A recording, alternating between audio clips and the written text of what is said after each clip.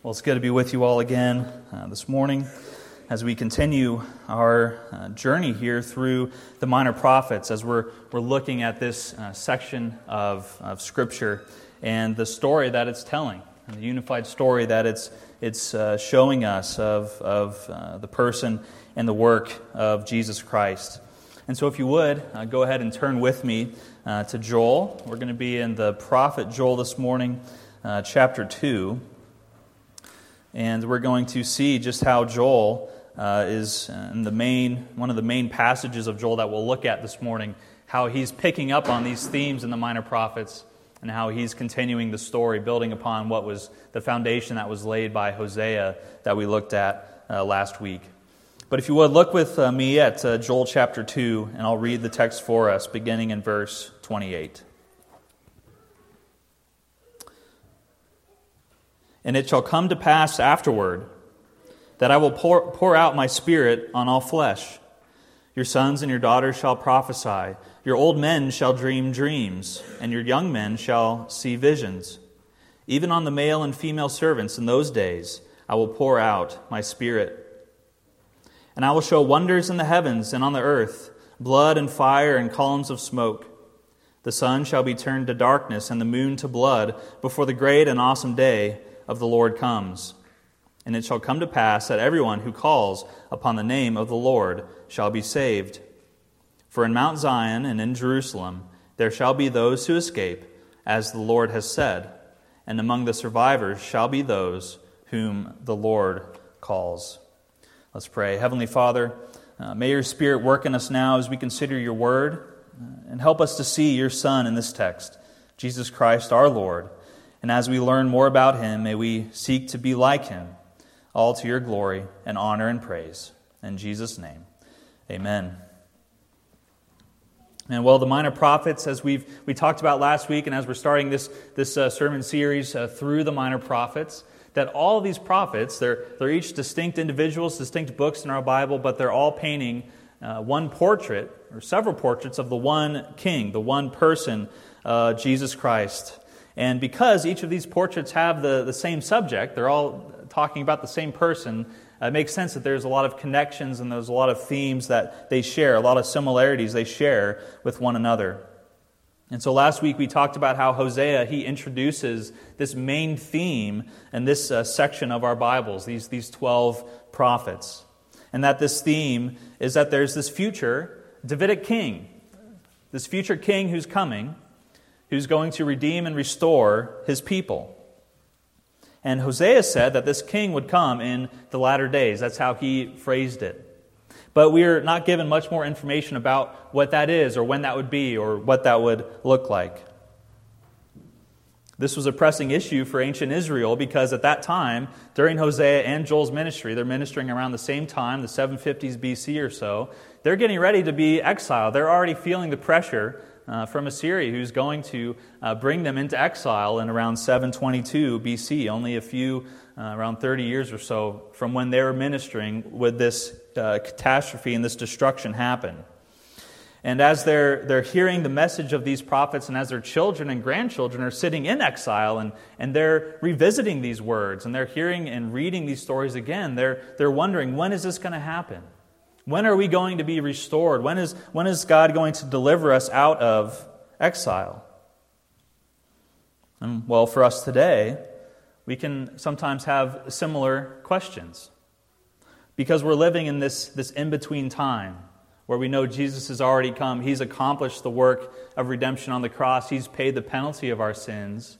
We're saved, we're redeemed in that sense. We are restored back to relationship with him, but we still live in this fallen world.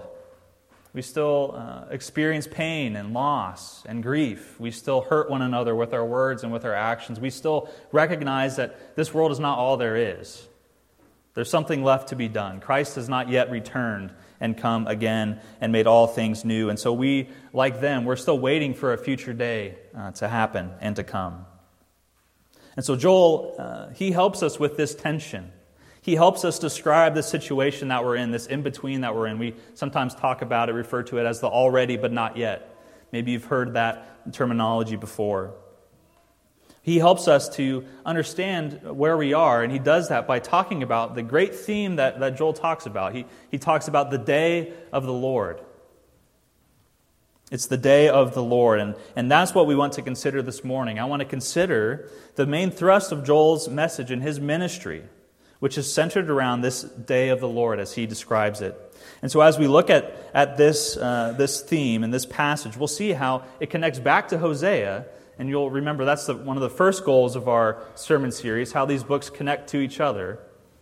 But we'll also see how it ultimately connects to Christ, the second goal of this series, and the most important, the ultimate goal, to see how this all points ahead and connects to the person and work of Christ. So let's look now, let's consider the prophet Joel together in this section here. He's the second of the minor prophets. He shows up here in between Hosea and Amos. He's ministering around the same time, and he's building upon Hosea's message. He adds to it. He describes how this terrifying, this horrific destruction that's approaching Israel, that's coming very soon, the one that Hosea warned them about, he's warning them about it too, about God's judgment against all wickedness and all unrighteousness. It's an unpopular topic, but it's an important one, and it's a true one. There is a day coming, and that's the day when Christ returns, when he will judge all wickedness and unrighteousness. He will judge all things and all people, and all sinfulness will be punished. It'll be dealt with. But in the midst of these proclamations of destruction and of judgment, there are glimpses and pictures of hope and of joy. And in fact, our passage this morning has a bit of both of those things, because they're all wrapped up in this great theme of the day of the Lord. And so when we describe it, when we summarize it, we can say it like this, the way it's put in your bulletin, that it's a present and a future day of the Lord. You see, this is what Joel's telling us. He's telling us that this day of the Lord that is coming, it's both a present reality, but it's also a day that we're waiting for. And I want to make this connection explicit here. Hosea said that God's people would seek after the Lord, that they'd seek after David their king, and that they would be restored in the latter days or in the last days. Left somewhat vague. What exactly does that mean? Joel's picking up on that. And he says these last days, these latter days, can be summarized in the great day of the Lord. So that's what Joel's doing. This is the day of the Lord. And so let's consider that now. Let's look at our text, use the text as our guide, and we'll see how this great day of the Lord, not just the 24-hour day that we experience, but an entire span of history, it's all present in God's mind. He's outside of time. He's pre-existent. He sees it all presently, but we see it sequentially. But we'll look now how this day of the Lord is a present reality, also has a future reality, how Jesus is the key to all of it. And it'll make more sense as we go along. But let's look here at this text, see how it's a present and a future day of the Lord. Well, first, let's consider how this day of the Lord that Joel's talking about is a present reality. This is one of the most well-known prophecies in all of Scripture, one of the most well-known within Joel himself. So you might recognize that this prophecy, which shows up in the book of Acts, in Acts chapter 2. In Acts chapter 2, we're in Jerusalem on the day of Pentecost, this great feast day. And we see that there's many Jews and there's other proselytes and other people from all over the world that have come and traveled to Jerusalem to celebrate. To celebrate God's physical and God's material provision for them through the harvest. That's what they're celebrating on the day of Pentecost. But something miraculous happened 2,000 years ago on that day in Pentecost. And so from then on, that word would take on a whole new meaning. Mark Johnston is a pastor, author of several commentaries, and he says that this day of Pentecost, he says, would mark the inauguration of the global spiritual harvest to which the Old Testament points. And he says that many from around the Roman Empire that day would return to their homes as the first fruits of God's saving work among the nations. That's what happened on the day of Pentecost that day, as the Spirit's poured out upon the church and upon God's people. So you see, what was once only a prophecy of a day in the future is now a present reality for God's people. There's no more waiting, but God's people are now reaping the benefits of this new and spiritual harvest. The prophecy that Joel made about the future day of the Lord is now a present day, a present reality. Peter's saying that among everything else Peter's saying, he's saying that what Joel was referring to in the future is now the present reality of the church. And so if you would, let's look at Peter's sermon in Acts chapter 2 together. If you have your Bibles, you can flip there over with me, or I'll read the section for us as well. You can just listen and follow along. But in Acts chapter 2, we're here in Jerusalem. And Peter will stand up and he'll preach the sermon. But we see at the beginning of this chapter, the apostles, they're waiting, they're praying, they're seeking the Lord, and the Spirit is poured out upon them. And they began to speak in other languages from various parts of the world, which the speakers, the apostles, they had not known previously. It's the miraculous work of God. But they were speaking in other languages as the Spirit gave them utterance, so that they could preach the gospel message to all who were gathered there. All who were gathered in Jerusalem. And verse 5 tells us, Acts chapter 2, that there are people in Jerusalem, and in addition to the Jewish population there was people from every nation under heaven.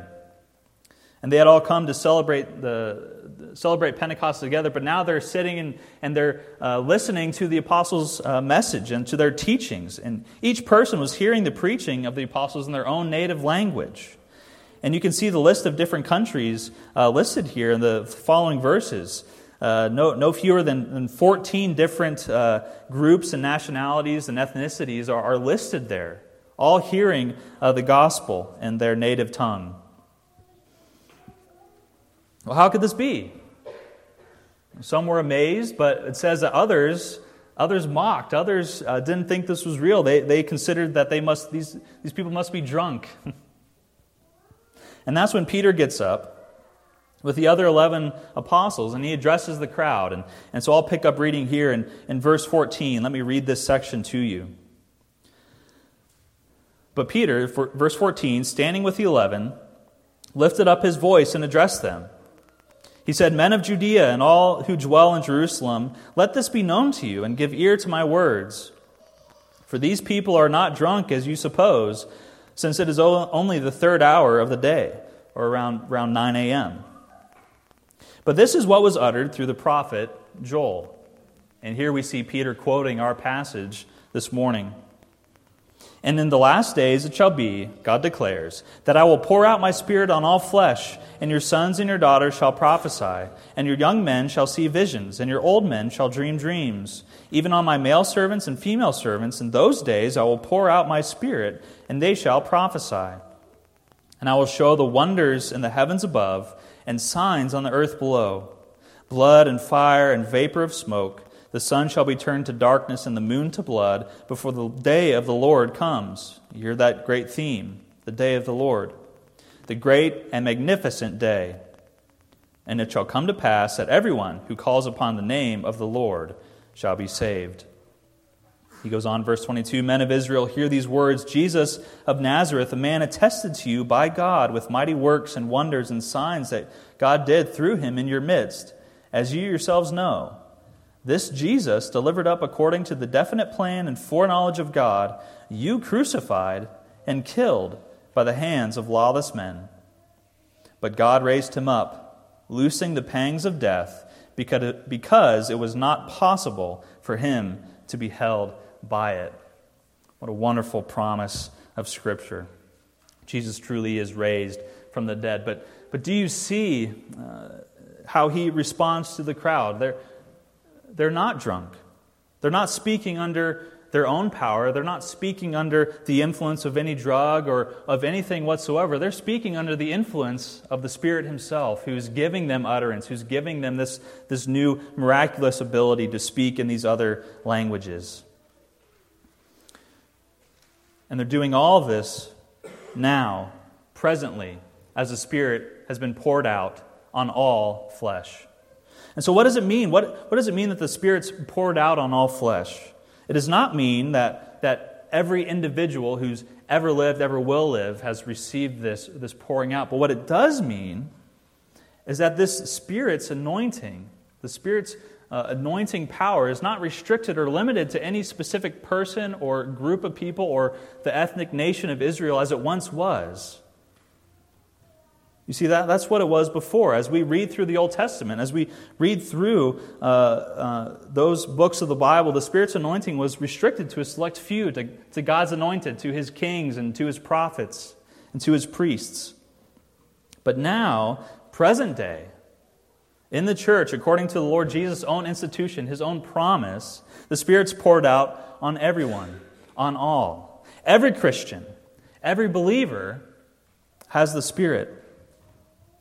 You see, this is the point that Paul makes in Galatians 3:28, where he says there's no longer Jew nor Greek, slave nor free, male nor female. What's Paul saying there? Is he saying that those created a the naturally created order of things, those things are wiped away with? Is he saying that there's no more distinction, that men and women are the exact same? No, he's not saying that. What he is saying is that there are still ethnic differences and diversity. There are still distinctions between men and women, but we're all saved the same way. We all have equal access before God. Men and women are both saved by the same mediator, the Lord Jesus Christ, by grace through faith in Christ alone. And the Spirit has been poured out on all.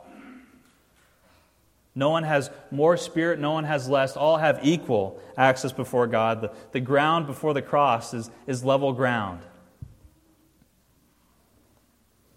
And this is the present reality that we live in. And that is why Jesus could tell His disciples that it's better for me to depart from you. When we think about that seems ridiculous. How could it be better? Wouldn't it have been better if Jesus just stayed on earth the entire time? If He was still here with us today? What kind of problems would that solve among us? But Jesus said that it was better for Him to depart. Why could He say that? Because He was sending His very own Spirit to dwell in us. Same Spirit that would be poured out upon us, that would dwell in us, that would be our guarantee of our salvation, that we belong to Him, and that would also empower us to do the mission and the work that has been set before us.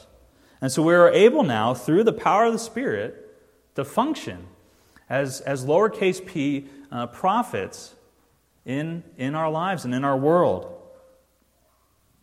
Because we have the Spirit of God who works in us, dwells in us, we can speak truth to ourselves. We have the Word of God inspired, given to us. We can practice this in our lives. We can preach it to ourselves and to our friends and to our family. We can serve others, and we can bear witness about the truth and about our faith to an unbelieving world.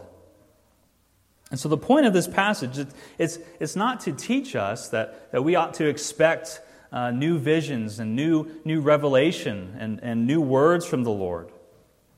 But He has given us His final and His perfect revelation in His Word already, the Old and New Testaments that we have. But rather, the point of this passage, what it's telling us here in this section, is that in the past, the Spirit was restricted to a select few, but now in the present, it has been poured out on all. And so one of the ways that we put this, John Calvin, he writes, and he says that God did not pour out His Holy Spirit so abundantly and so largely under the law, which is his shorthand way of talking about the Old Testament or the Old Covenant. He said God did not pour out His Holy Spirit so abundantly and so largely under the law as after the manifestation of Christ. See, now that Christ has come, He's inaugurated this new age. We're in the last days now. This is a present reality. And the fulfillment of Joel is that the Spirit's been poured out on all flesh, on His church. You see, that's the present reality of the day of the Lord. The day of the Lord, in that sense, it has come. You see, Christ has died. He has been buried. He has been raised again. And He's ascended, and He sits at the right hand of the Father Almighty. And from there, He has sent His Spirit into the world, and that Spirit indwells in us. And so we live in that present reality. And in that sense, we're living, according to Peter, we're living in these last days. And so if you are in Christ and you are presently, currently justified and saved, your sins have been forgiven, you have been washed clean by the blood of Christ. That is all presently true. That is all present reality in the life of the Christian. But we know that things are still not the way they should be, that there's still brokenness, that there's still sin in the world. And that is because there's still a future reality to come. And so that leads us to the second point, the second thing, the second aspect of this day of the Lord. That is that it's a future reality because Jesus will come again and He will restore all things back to the way they should be. So look back with me now, turn back to Joel. We'll go back to our passage here. And we'll see the second half of this passage really gets at this future reality. Part of this text we see in the book of Acts and in Peter's sermon. This has been fulfilled. This is a present reality. The day of the Lord has come, but there's still more to come. We live in this already and not yet. There's a tension that we live in. And so Joel lists several things about what's going to happen. He talks about in verses 30 and 31. These wonders in the heavens and on the earth, and blood and fire and columns of smoke, and sun being turned to darkness, and moon being turned to blood. He says all this will happen before the great and awesome day of the Lord comes. Now these things they're all references, they're all talking about Jesus' second coming. When He returns. These signs and these wonders are very similar to Jesus' own description of that day near the end of the gospel accounts. Matthew 24, for example, refers to some of these signs. And, of course, similar signs and imagery also show up in the book of Revelation and other apocalyptic material. These are all things that are pointing ahead towards Jesus, His second coming. And they're all very interesting. They're all very intriguing. And people have written books about it, and you can go on Christian TV programming. You can spend hours and hours of time talking about these things and creating charts and cracking the code and finding out for certain exactly when Jesus is going to return and what it will look like and which countries are going to be involved and who's what and which and where. All of that stuff is very interesting. But that's not the main point of this passage. And that's not what we're about either. Not that any of those things that we don't have some good answers for, not that we can't think about those things, but we have to keep the main thing the main thing. And what we're interested in is verse 32. You see, all of the things before are out of our control, outside of our control. They are and must be left to God alone, to His secret will. But here's what's in our control. Verse 32, "And it shall come to pass that everyone who calls upon the name of the Lord shall be saved." That's the message of Joel. That there is a future day coming when Jesus will return. And He'll bring judgment and He'll bring mercy. But He will bring judgment against all wickedness and all unrighteousness. And we're included in that judgment by our sinful nature.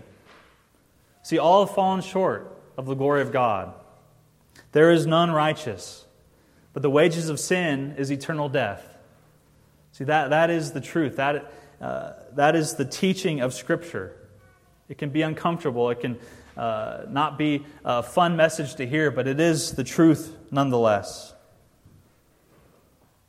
On account of our sin, we bear God's wrath, but God stepped in. And there is mercy. And this is the message of Joel. This day, this great day of the Lord is a great day of judgment, except for all who call upon the name of the Lord will be saved. And in that case, it becomes a day of mercy. Paul will say in Romans chapter 10, and he actually quotes from Joel here. So listen for this quote from Joel. He says, Paul writes that there is no distinction between Jew and Greek, for the same Lord is Lord of all, bestowing His riches on all who call on Him. For everyone who calls upon the name of the Lord will be saved. You see, that's what it comes down to. That's what all of this comes down to. It's the question of what do you make of Jesus? That's the question. There's no salvation in anyone else, and neither is there any other name under heaven by which we can be saved, except the name of Jesus Christ. But Paul, he says earlier in chapter 10 in Romans, he says, if you confess with your mouth that Jesus is Lord and believe in your heart that God raised Him from the dead, you will be saved. So all who call upon the name of Jesus will be saved, both now presently and at the last day when He comes. That salvation is final, it's complete, it's perfect in Jesus Christ if you've received and rested upon Him alone for your salvation. And so the question that the Spirit is putting before us today is this: have you called upon the name of the Lord? That's the question. Have you called upon the name of the Lord? Many of us here have done that. We've professed our faith in Christ. We've made vows before the congregation here and before God in heaven that we have received Him, that we're resting upon Him alone for our salvation, that we know we're sinners, rightly deserving God's wrath, but we have been justified and sanctified, and we will be glorified on that last day when He returns. But for some here, that may not be true. Maybe you've not yet given your life to Christ. You've not yet trusted in the one through whom we have salvation. And if that's true of you, then the good news is that today is the day of salvation. But call upon the name of the Lord. That's the message of Joel. That is his main theme, that this day of the Lord that is coming, it's a scary day, it's a frightening day, it's a terrifying day because it's a day of judgment, it's a day of destruction, it's a day when the King of Kings and the Lord of Lords will return and He'll make all things new. Part of that making all things new is eradicating that which is broken and sinful and unrighteous and unholy. But for those who are in Christ, this day of the Lord is a wonderful day. It's a day of salvation and a day of restoration. And we can have confidence and we can hope in Him because our future with Him is secure in the here and now, in the present, with the assurance of the Spirit that He has given to us, that has been poured out upon us. And so we see the key of all of this is King Jesus. He is the Messiah King. He's the one who redeems and restores. He's the one who saves.